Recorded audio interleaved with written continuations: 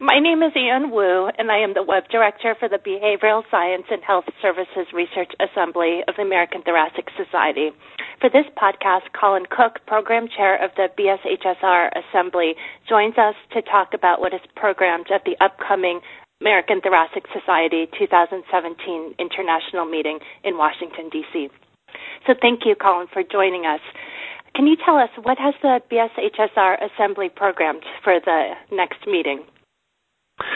Sure. So I am pretty excited about the content that we have upcoming for the 2017 meeting. I think we've got a lot of great sessions programmed that I think reflect the diversity of interest of our assembly quite nicely. Maybe I'll tell you briefly about sort of the numbers of different sessions that we have, and then I can, if you like, go through and sort of highlight some of the specific programming for each of the different content areas. That sounds perfect. Thanks.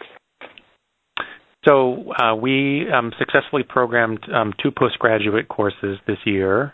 We have 2 scientific symposia. We've jointly sponsored a number of others, including 3 other scientific symposia.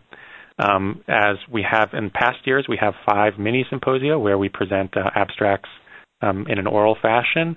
We have 6 poster discussions and 5 thematic poster sessions. And then lastly, 2 Meet the Professor sessions and 2 Sunrise seminars. So a fair amount of content spanning the spectrum of the various types of presentations that ATS offers. So I thought maybe, I could start by telling you a little bit about the postgraduate courses as well as some of the scientific symposia, since I think those are some of the more interesting pieces of content that we have programmed this year. Great.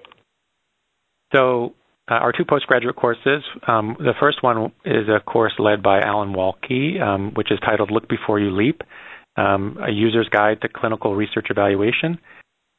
This session actually really nicely outlines how to approach the medical literature for individuals interested in learning about methods and statistical design. It combines didactics and a workshop, and ideally will provide clinicians with a toolkit to develop a systematic approach to reading the literature. So it capitalizes on a lot of great presentations from folks within and without our assembly, describing what are the ways in which you approach the medical literature to learn more. The second postgraduate course is titled Racing to Excellence, the Art and Science of Critical Care Quality Improvement. In this particular postgraduate course, participants will select one of 3 quality improvement topics. We'll then break out into sessions and sort of build these skills, working through a simulated quality improvement case study with a diverse array of facilitators. Again, populated by faculty, both within the assembly, but also from critical care assembly. So it's unusual to have 2 postgraduate courses, so I think that's great for us. It really, I think, highlights a lot of the things that our membership have expertise in. Absolutely. It sounds like they would be relevant to many people to attend. Yeah, I think, for clinicians interested in learning more about research design and ways to approach the literature, I think it would be great. I think for trainees interested in learning research methods, the Look Before You Leap postgraduate course should be beneficial. And then I think, clinicians and healthcare leaders that are interested in quality improvement can learn a lot from the course on quality improvement as well. So then moving on to the scientific symposia, we have 2 scientific symposia that we programmed this year, and then we are jointly sponsoring 3 more. The ones that we've specifically programmed, we have a scientific symposium on reducing readmissions for COPD, strategies, issues, and results. And the idea behind this symposia is, in 2016, the ATS brought together experts in COPD during a workshop in order to write a thought paper about readmissions for COPD. And this session really aims to highlight the fruits of that workshop, to describe what's the current understanding on ways in which we can reduce COPD admissions. So this has relevance not only for sort of policy, but also for practicing clinicians who are interested in trying to improve care for their COPD patients. One of the other scientific symposia is titled Gaming the System or Saving Lives, Pay for Performance in the 21st Century. And this session mostly focuses on critical care, but it highlights how pay for performance can be effective, evidence for gaming that results from pay for performance programs, and some of the unintended consequences of these initiatives at a national level on our patients. And these are really targeted to specifically ATS-specific conditions. So while it focuses on critical illness, there are some other pulmonary-specific content within this symposium. And so those are the two that we programmed as an assembly, and then we jointly sponsored three others, one on lung cancer screening and how it can be a teachable moment for smoking cessation, one on discussing when and how intensivists should guide surrogate decision makers, and then a final one on implementation science. So I thought maybe it would be worthwhile just briefly mentioning a little bit about the implementation science. I think that would be great. It was a little bit of a unique way in which this particular symposium came about. So, one of the members of the Nursing Assembly, Dina Costa, put together a proposal on implementation science that was largely focused on critical illness. And that came through, I believe, the Critical Care Assembly and was graded well, but not well enough to be programmed. But the leadership of the Critical Care Assembly felt like this is an important topic, and so brought it to the entire International Conference Committee and said, we'd like to broaden this specific proposal out to all assemblies because we think it has great relevance to the practice of pulmonary critical care and sleep medicine across the society. So during the International Conference Committee meetings, the leadership of each assembly got together and kind of reorganized and reworked this specific proposal to be diverse in including diseases across the spectrum of ATS, and as well as expertise and faculty from different assemblies as well. So in general, the purpose of it is to highlight and really discuss the challenges of translating evidence into practice. It will highlight some of the success stories from pulmonary rehabilitation, lung cancer screening, tuberculosis guidelines, CPAP adherence for the sleep, those interested in sleep. And it also should provide attendees some information about what are the funding streams that are available for doing implementation work. So I think it's a really nice collaborative effort across the entire society to highlight how implementation science is an important field. What are the successful ways in which we can do it across different diseases? So kind of a unique symposium that I think really captures a lot of what our assembly in particular is interested in. That really is unique. Does that mean that all of the assemblies sponsored this symposium? Yes. So it was a joint effort across all assemblies. So every single assembly signed their endorsement of approval on the proposal, which when it came time to vote within the International Conference Committee as to which of the symposium would be programmed that were joint symposia, it was a clear favorite because everybody voted as putting it at the top of the list. So kind of different in the way in which it came about as a much more collaborative symposium rather than specifically a membership derived. Although we do have Dina Costa to thank for kind of creating the seed of what ultimately became this joint proposal. This really shows how important this area is, and this symposium really will be relevant to everybody who goes to ATS. I think that's right, and I think the fact that it really captured the attention of all the leadership within the International Conference, as you mentioned, that really highlights the fact that it's an important issue that spans, all assemblies and the entire society as a whole. Great. You want to tell us about the Meet the Professor sessions?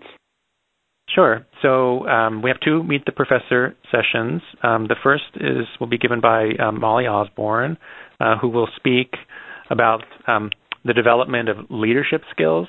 So this is specifically catering to academic and administrative individuals within the Assembly, but also those who are interested in medical education as well, where Molly will highlight sort of a career's worth of discussion about developing leadership and ways in which one can do that.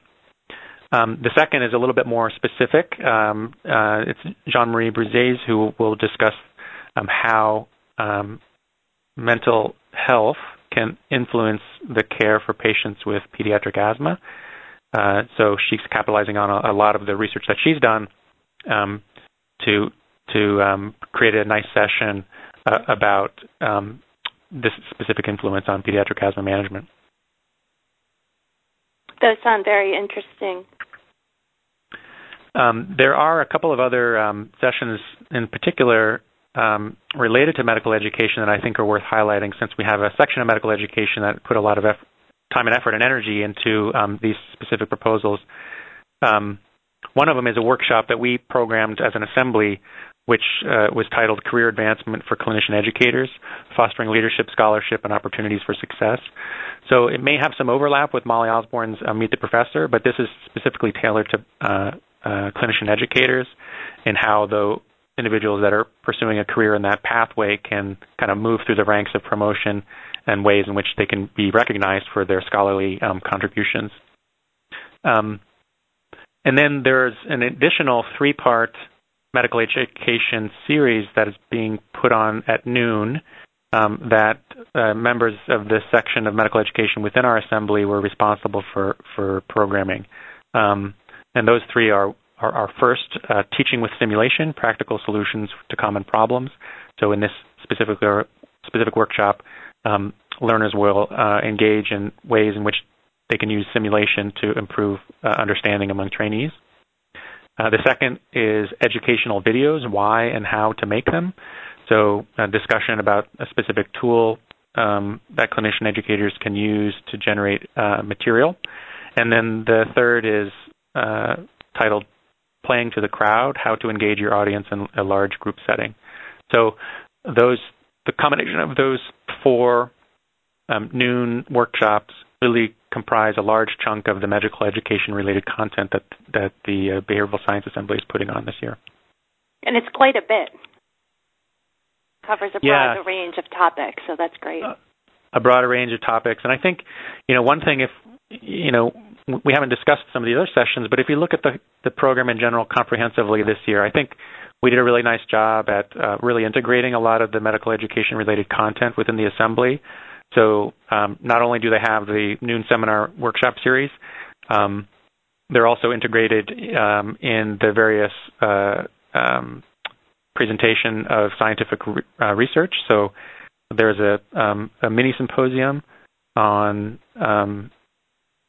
novel approaches to training the next generation of pulmonary and critical care clinicians, where we highlight some of the best science that's out there that was submitted this year related to medical education.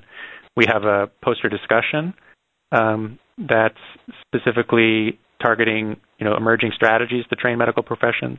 And then we have a thematic poster session that's also about innovations in professional education. So really across all the scientific content, we have some areas that specifically focus on medical education, in addition to the noon seminar series, which, is didactic-based.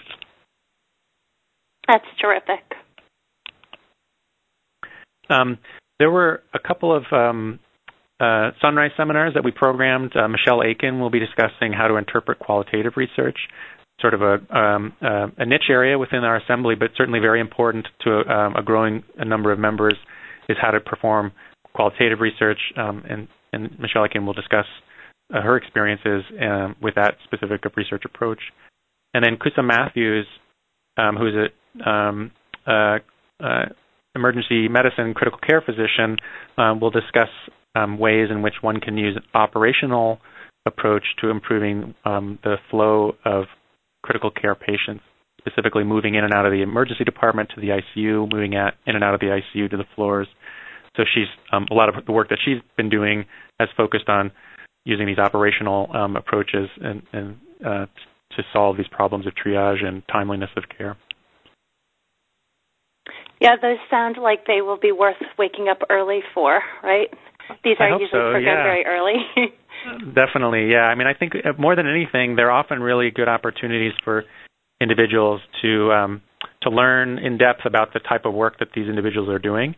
It's an opportunity for them to shine and show sort of the things that they've been discovering in their early careers. That's great.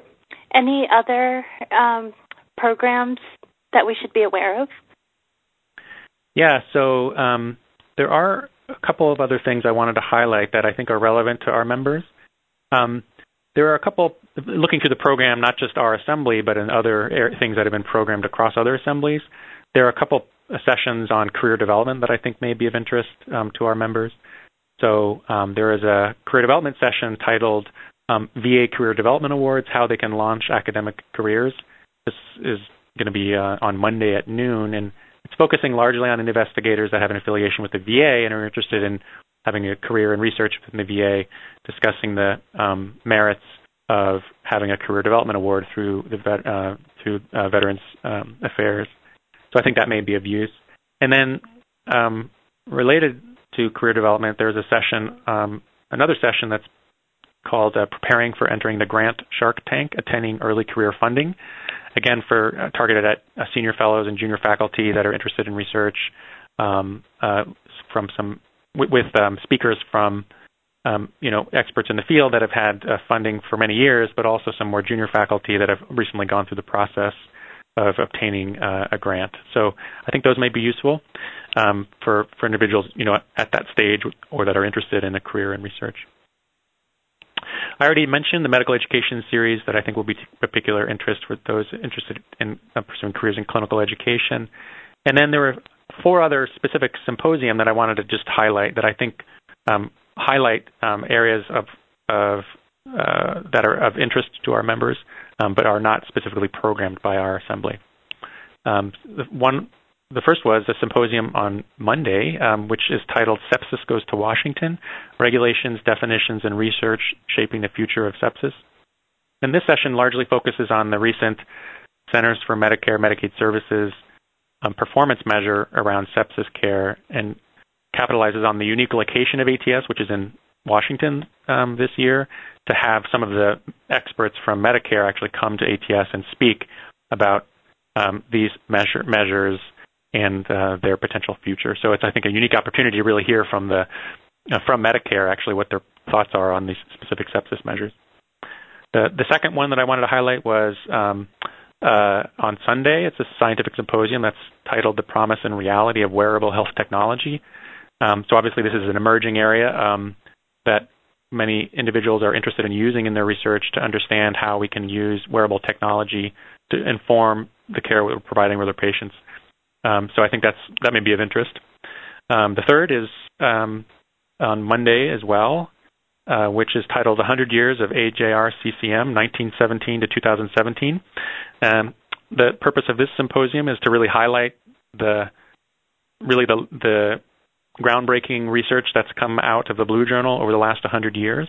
Jeff Drazen, the editor of the New England Journal, will be there and provide some concluding remarks about medical publishing in general and potentially the future of medical publishing and what his thoughts are at the New England Journal. So I think that may be a kind of a cool session to really hear about how the ATS has been instrumental at championing much of the science and publishing much of the science that we use today in our clinical practice. And then the fourth thing I wanted to highlight was a symposium that's going to be, unfortunately, on Wednesday, but those brave enough to stick around. The last day of the conference. That's right, yeah. Those brave enough to stick around can see a session titled ATS Clinical Practice Guidelines, Clinical Practice on the Cutting Edge. This has been a session or a symposium that's been held for the last several years at ATS, which takes a recent clinical practice guideline that the ATS has published and then kind of highlights it as an opportunity to instruct membership about the forthcoming guideline and some implementation issues perhaps. This year's symposium will highlight the guidelines on mechanical ventilation and acute respiratory distress syndrome. liberation from mechanical ventilation, and treatment of chronic obstructive pulmonary disease exacerbation. So 3 guidelines that, if are not published yet, will be published quite soon. And this specific session is set up to really walk the audience through what the recommendations are that are coming out of these guidelines to kind of educate membership. So I think those are the 4 sessions I think are quite relevant to our assembly that are weren't programmed by us. Obviously, there's hundreds of other sessions that are programmed that could have relevance to individual members, and so obviously perusal of the program would be the most important way to get an understanding of what else is out there. But I just wanted to highlight these because I thought they were quite relevant. Yeah, no, these are, I think these are highly relevant to people in our assembly, as are many other programs, as you allude to. Is there anything else you'd like to mention? I guess the last thing I would mention is just, to individuals that are interested in being involved in programming content for forthcoming ATS meetings. We have an annual meeting every year at the ATS conference where we discuss the subsequent year and potential sessions that we want to program. So that's typically held on Tuesday mornings, often around 6:30 to 7-ish. I think that this year the start time is 6:30. I don't have the exact room number for listeners at this time, but it will definitely be discussed at the assembly meeting for the behavioral science, which will be on Sunday evening. So I will only use this opportunity to plug that anybody interested in programming the ATS conference to come to that meeting on Tuesday morning, because that's where the sort of foundation gets laid as to what we are thinking about programming for the subsequent meeting in the subsequent years. Great. I think that's a great suggestion for listeners. And Colin, that just brings up that you did a terrific job leading this planning committee and forming such a great agenda for this meeting. Well, I have to admit, Laura Feimster deserves a lot of credit too. She's the co-chair for this year, who will be taking over as chair starting in May. And I think we worked quite well together. We've known each other for a while. And it was quite easy, actually, to put together, I think, such a great session for this year. But she definitely deserves a lion's share, perhaps even of the credit, because she did a ton of work, too. Sounds good. And she'll do the podcast next year. So thanks, Colin, very much for giving us this overview of what's going to be programmed at the ATS annual meeting in 2017. That will be in Washington, D.C. from May 19th to 24th. I think the challenge will be to figure out which sessions to prioritize, as so many sessions will be ongoing at the same time. But no matter where we end up, I think we'll be learning some excellent information. So thanks very much, Colin. My pleasure, and look forward to seeing everybody at the meeting in May. Yes, see you then. All right.